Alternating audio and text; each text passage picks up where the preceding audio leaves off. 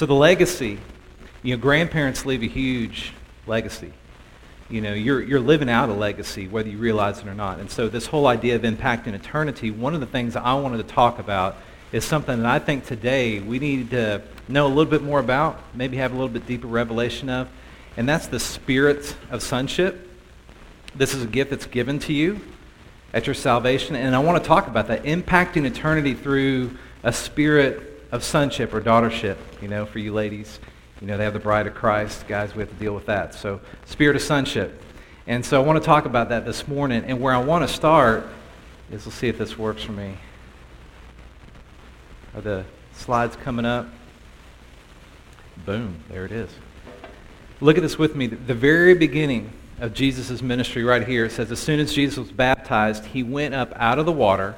At that moment, heaven was opened, saw the Spirit of God descending like a dove and alighting on him. And a voice from heaven said, this is my Son whom I love. With him I am well pleased. And there's so many things converging in this moment that I think are just wonderful and like, whoa, and powerful and great and big. But there's two things of significance I want to point out right here is number one, the Holy Spirit descended upon Jesus. So before he started his ministry, he is God in the flesh, but he's also man. Before he did anything, he needed to be empowered by the Holy Spirit. Now, we know that he is the Spirit. It's the Spirit of Christ. But this is very significant. If you look at Acts 10:38, it says, God anointed Jesus Christ of Nazareth with Holy Spirit and with power. And he went around doing good and healing all who are oppressed by the devil, for God was with him.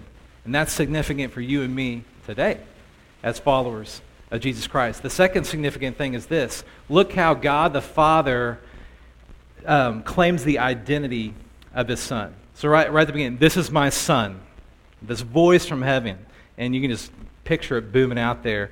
And not just that, he claims the identity of Jesus as his Son, but then also affirms his Son. Listen, for him I'm well pleased, with him I'm well pleased. Think about this. Before Jesus ever taught in the synagogue, before he ever performed any miracle signs and wonders, he's getting public affirmation from his Father in heaven. And I love that. I love to think about that and how that might relate to us today. So the beginning of his ministry, you see this father-son relationship. And then right after it, Jesus was led by the Spirit, just like we're to be led by the Spirit. We're to be empowered by the Spirit, led by the Spirit into the wilderness to be tempted by the devil. And after fasting 40 days and 40 nights, he was hungry. And the tempter came to him and said, if you are the Son of God, tell these stones to become bread. So we see this public affirmation of God the Father to his Son Jesus. He's empowered by the Spirit. He's led by the Spirit. And the first thing the enemy tries to challenge is his identity. If you are the Son of God, tell these stones to become bread. Of course, Jesus calmly responds, man shall not live by bread alone, but by every word that comes from the mouth of God. And as Josh alluded to a couple weeks ago, Jesus, the Word in the flesh, anything Jesus says becomes the Word of God, recites the Word of God as an example to us. So we're to be led by the Spirit, we're to be empowered by the Spirit, but the Spirit will never contradict himself because the Holy Spirit wrote the Word of God. It's Holy Spirit inspired. And so the Spirit is just kind of all over this, and it's powerful to think about this. And I want you to think about this. When you consider impacting eternity, the Spirit of sonship, and how Jesus modeled the Spirit of sonship, think about this. Jesus is the first one to introduce God in the first person as Father. And so think about this with me. Like individually, he's claiming him as his Father. And so before that, the Father term was like the Father of the nations, Father of Israel. But you didn't make him your personal Father. And so Jesus, he shocked many of his contemporaries by referring to God as his Father and by inviting his followers to call God Father. So remember the prayer that Jesus modeled? Our Father who art in heaven, hallowed be thy name. Thy kingdom come, thy will be done. So think about that. So this was not your typical way of doing it because, rather than depicting God as a typical Middle Eastern patriarch who wielded considerable power within the family, he depicted God primarily as a tender and compassionate Father who extends grace to both the sinner and the self-righteous. So think about the parable of the lost son. The son who blatantly sins, that's easy to call out and see, and how his father runs to him, which of course you don't do at that time, and extends grace, throws a party, he's come back. And then the self-righteous son who's doing everything just right comes back and is like, what's the deal? I mean, are you kidding me? You're giving him all this? Hello, what about me? He's like, son, this has been here all the time. And so he extends grace to everyone. He's a tender and compassionate father. And we see this displayed in the life of Jesus, because remember, Jesus said, you've seen me, you've seen the Father. He's the exact representation of his being. And so this is actually kind of a big deal. Jesus was revealing the glory of who his Father is. And in John's Gospel, Jesus calls God his Father over 150 times. So displaying this unity, this love, and really this deep relationship, intimate relationship. He's modeling this for us. The expression Abba Father, you guys have heard that. Abba Father is found 3 times in the New Testament. Each time it's in the context of a prayer. The one that Jesus used in his anguish cry in Gethsemane. You remember that, where he says, Abba Father, everything is possible for you. Take this cup from me, yet not what I will, but what you will. And so we see the Father-Son relationship on display from the beginning to the end of Jesus' ministry. And you guys know many times you go out to mountainside just to pray and talk to God the Father. And he introduces him in a new, intimate way, which is huge, which is leading up to this new covenant. And so when you're baptized into Christ, and if you've grown up in the Church of Christ, you turn to Acts 2:38, 2:39, that's where we go to our go-to scripture. It's, repent, believe, be baptized, every one of you, for the forgiveness of your sins. And so we know that part. We know that you are covered by the blood of Jesus Christ. You enter into this new covenant. Jesus takes our sin, he gives us his righteousness. And his blood, his sacrifice on the cross, once and for all, was enough. And so you're clean in Jesus. You become a new creation in Jesus Christ. And you're given a gift. This is huge. This is a big, big deal. You're given the gift of the Holy Spirit. You're given the gift of the Holy Spirit. This is the legacy that Jesus left. In fact, the deposit of our inheritance. You're marked, you're sealed by the Spirit. The same Spirit that raised Jesus Christ from the dead says lives in us. I mean, it's crazy to think about. But this is a gift you can't earn. It's not a reward. It's just by believing in him and what he's already done, we get to receive this. And so I think it's important that we think about what this means when it comes to, there we go, the Spirit of sonship. Let's read this again. Read this with me up on the screen. For those who are led by the Spirit of God are the children of God. And the Spirit you receive does not make you slaves, so that you live in fear again. So stop living in fear. But man, we do it, don't we? Rather, the Spirit you received brought about your adoption to sonship. And by him we cry, Abba, Father. The Spirit himself testifies with our spirit that we are God's children. Now, if we are children, then we are heirs, heirs of God, and co-heirs with Christ, if indeed we share in his sufferings, in order that we may also share in his glory. Galatians 4 talks about this. Go back one. Go back one, please. All right. I love the clicker. No, I got it. Here we go. Love you, technology. All right. When the set time had fully come, God sent his Son, born of a woman, born under the law, to redeem those under the law. So do you hear that? This is important for you to know that. We've been redeemed from the Old Covenant, Old Testament, same word there, the law. You've been redeemed. To redeem those under the law, that we might receive adoption to sonship, because you are his sons. God sent the Spirit of his Son into our hearts, the Spirit who calls out, Abba, Father. So you are no longer a slave, but God's child. And since you are his child, God has made you also an heir. And so the Spirit of sonship he sends into our hearts. And so going back to Romans 8, I want you to think about this. We are adopted into God's family, into the kingdom of God. Sons and daughters, adopted. And back then, everybody was very aware of the Roman culture. Adoption is like you really become an heir. I mean, you receive just as much as the biological son or daughter. You literally are in his family of equal standing, equal footing, equal ground. And so when you think about this, God the Father, and some of you have actually been adopted, have been orphans before, but God adopts you into his family, and you are fully his. You are co-heirs with Jesus Christ, his Son and daughter. And in Ephesians 1:3, I think it is, it says, you've been given every spiritual blessing in the heavenly realms because of your union with Jesus Christ. And this is great when you think about this. Like, you literally are received as his son, as his daughter, when you take Jesus Christ on in baptism. That's just the truth. That's the reality. So knowing your identity as a son, a daughter to the King, knowing your position in Christ, that affects everything, especially your relationship, because you literally are co-heirs with Jesus. It's really good news. And there's a song right now that says it's the best news ever. But this relationship changes everything with our Father in heaven. And I want you to think about this. In a world where loss of hope, loneliness, and abandonment abound, we see the opposite of adoption of sonship and see many operating out of an orphan heart. You don't literally have to be an orphan to operate out of an orphan heart.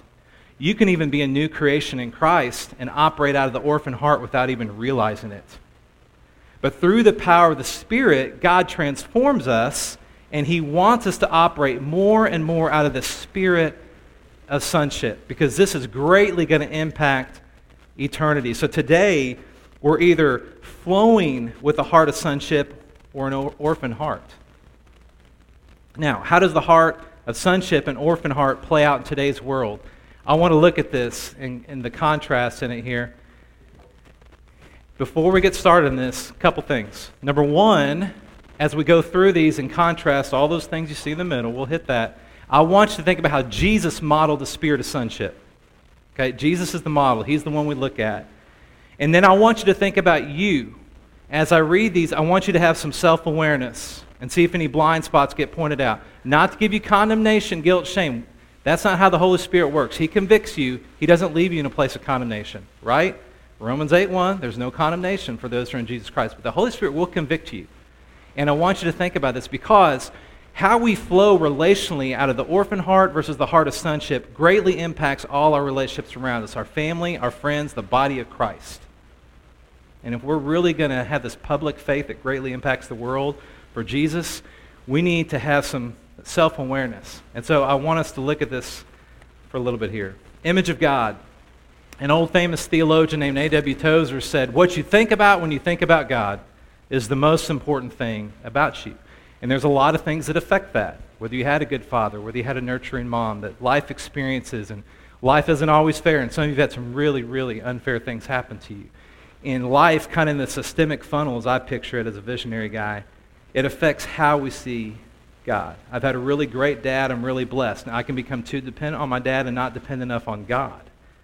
Or you had a daddy hole in your heart, or you had a really bad dad. There's different experiences that affect the image of God. But when you take Jesus Christ on in baptism and given the gift of the Holy Spirit, co-heir with Jesus, adopted, this is how you can see God the Father. The heart of sonship sees God as loving, a loving Father. And we see that through the life of Jesus Christ. The heart of an orphan is going to see God as master, just waiting to kind of smite you, so to speak. Security. We all deal with feelings of insecurity at different times, right? But if you're operating out of insecurity most of the time, if there's a lack of peace, again, that's the orphan heart. Just to have an awareness. Now, if you're operating out of the heart of sonship, most of the time you're going to be operating out of a place of rest and peace. Resting in God the Father, who he is. Resting that, man, I'm his son, I'm his daughter. The way God looks at me right now is actually really good because of who I am in Jesus Christ. And again, different things affect this. So contrasting the heart of an orphan to the heart of sonship, need for approval. I mean, we all enjoy being approved, right? Most of us like to be celebrated, not just tolerated. But again, different experiences in life and things happen to where some of us, we have a constant need for approval. We're striving for the praise, approval, and acceptance of man all the time. And the heart of sonship, the truth is you're totally accepted in God's love and justified by his grace. He already approves of you. Again, when he looks at you, he's looking at you through the blood and the righteousness of his Son. And if you haven't taken Jesus Christ on in baptism yet and received that, you need to. But I want you to think about that. The heart of a son, the heart of a daughter is, man, already you're totally accepted. God can't possibly love you any more than he does at this very moment. And that's truth, whether we believe it yet or not. So the motive behind Christian disciplines, the heart of an orphan versus the heart of sonship. You know, the heart of an orphan is its duty, it's earning God's favor, or you have no motivation at all. But the heart of sonship, the motive behind Christian disciplines, it's pleasure and delight. We should have discipline in our life and do good things for His glory. But what's the motivation behind to? I have to do this because I have to earn something, which in reality in Christ I already have. Or do I do this because I get to, I want to, I love to? Think about that as a parent, as a spouse. I don't always flow from the heart of sonship and how I treat my children and my wife. But this is what God desires for us. Self-image. Look at self-image up there. Again, some of you have had some really challenging things happen to you and been rejected quite a bit. But there's also the self-rejection that can really come when we compare ourselves to others. And think about the social media world's taking that to the next level. Most of the time, comparison destroys contentment. Not all the time, but most of the time. And so think about self-image, because the heart of a son, a daughter, is positive and affirmed because you know that you have such value to God. You have so much value to God that He sent His one and only Son. Why? Because of love. Love is why. For God so loved the world. And I want you to think about this, your self-image, your source of comfort, the next one up there. See, the heart of an orphan is going to seek comfort in counterfeit affections, addictions, compulsions, escapism, hyper-busyness. That's going to be your source of comfort, okay? The Holy Spirit can transform you into where your source of comfort is. You seek times of quietness and solitude to rest in the Father's presence and love. And some of you might be thinking, okay, but it's true. Remain in me, I'll remain in you. Abide in me, I will abide in you. He desires to hang out with us, for us to be with Him, so that He can produce much fruit through us to bring Him great glory. And so, what is your source of comfort? We joke about comfort foods. Mine would be ice cream. But what is the true source of comfort that you have as a son or a daughter to the King? What do you have in Jesus right now? Now let's look at peer relationships. Peer relationships. This affects each and every one of us. Whether you've been baptized, whether you're a not yet believer, wherever you may be. But I want you to think about this peer relationships. The heart of an orphan, competition, always in rivalry, jealousy. It's really hard to rejoice in the success of other people. That can even happen to you as a parent. Think about it. Think about how this can really kind of creep into our relations with each other. I mean, you guys are awesome people, but we can do this. I can remember a long time ago seeing this kingdom principle in my parents and talking to my dad about it. He has no problem rejoicing in the success of other people. Sounds great. It's not always easy to live out. Am I right? But peer relationships, the heart of sonship, it's humility and unity as you value others and are able to rejoice in their blessings and success. There's enough of God to go around. He provides all your needs according to His glorious riches. He's given you all spiritual blessings in the heavenly realms. I mean, He gave you His one and only Son. You individually. He's your Father.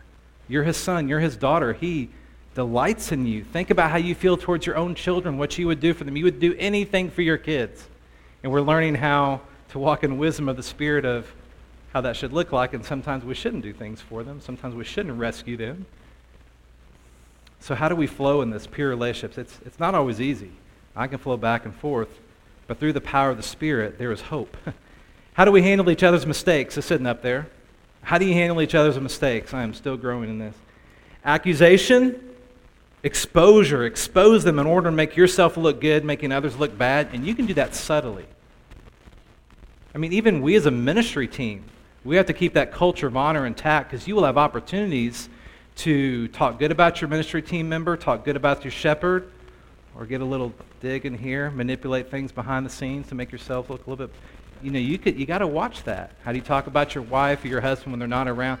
We need to think about it. How do you handle each other's faults? Because the spirit of sonship is love covers as you seek to restore others in a spirit of love and gentleness. Two more. Expression of love. Expression of love. The heart of an orphan, you're going to be guarded. You've probably been hurt a lot of times, or it's going to be conditional based upon others' performance because it's about getting your own needs met. That can develop, that can happen. The heart of sonship, when it comes to expression of love, is you're open, you're patient, you're more affectionate as you lay your life and agendas down in order to meet the needs of others. You know, again, this can happen through the transforming power of the Holy Spirit. Before we hit the last one, I want you to think of 2 Corinthians 3 with me. We're in a new covenant, and it says, you will be transformed into the image of Christ with ever-increasing glory from the Spirit of the Lord. And where the Spirit of the Lord is, there is freedom. I want you to think about that. We are in a new covenant that Jesus put into place, adopted his sons, his daughters. It's a covenant based upon better promises, is what it says in Hebrews. And this is a covenant of glory to glory. The Spirit will transform you as you're led by the Spirit, as you're empowered by the Spirit, and hopefully the fruit of the Spirit will come forward through you. The Spirit of sonship. He literally is your Father and loves you with a big love. And then the last thing is sense of God's presence. You know, sometimes we flow from the heart of an orphan. It's like God's conditional. His love is not unconditional, when in reality it is. While we were still sinners, Jesus Christ died for us. And we're free from sin. You've heard me say not free to sin, but free from sin. His love is unconditional. We see that expressed through the life of Jesus Christ. And he's not distant. But as a son, as a daughter, you see God as close and intimate. Abba, Father. Father God, first person. Abba means daddy, dear Father. It's close, it's intimate. Jesus says in John 17:3, the way to eternal life is know God the Father and know the one they sent. That know is a deep, thorough, intimate knowing. He wants to be in deep relationship with you because he loves you. He's a tender and compassionate Father. So what's our legacy? Our legacy is to daily experience the Father's unconditional love and acceptance through the Spirit of sonship, and to then overflow his love to our family, friends, and community. It's never been just about us, but you got to individually receive it. And don't let false humility get in the way of that, because Jesus, he purchased that for you. He is your Father. And then we're to overflow this to people around us. Every good thing we do to impact eternity, every good thing we do to impact eternity comes through our union with Jesus Christ. Jesus has graciously given us a spirit of sonship. We're no longer slaves or orphans. We're sons and daughters of a gracious, loving, and compassionate Father. Again, we are on this journey, but I want to encourage you guys, daily renew your minds of the truth of what God's Word says about you as his sons, as his daughters. You need to recognize you have a spirit of sonship. You've been adopted. You're co-heirs with Jesus Christ. And I'll end with this. At the end of his ministry here on earth, Jesus, who prays for himself, prays for the disciples, and then prays for all the believers. Look at the screen and read it with me. He prays this for you and me. I pray also for those who will believe in me through their message, that all of them may be one. Father, just as you are in me and I am in you, may they also be in us, so that the world may believe that you have sent me. I have given them the glory that you gave me, that they may be as one as we are one. I and them and you and me, so that they may be brought to complete unity.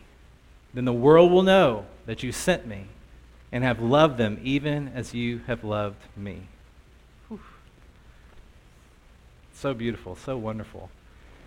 And you've got to be able to receive that and live in that and rest in that, renew your mind to the truth of that, be reminded of that. We've got to remind each other of this so that we flow more and more through the heart of sonship and not of the heart of an orphan, because that's greatly going to impact eternity through your family, your friends, and this public faith in the community that we get to be a part of. So, what legacy are you living out?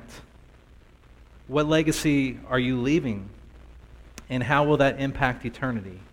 It's something to think about, but praise the Lord, all of us have been adopted into his family and can approach God the Father with freedom and confidence because we are his sons and his daughters. I know how my heart feels towards my own boys and how much better he feels towards us.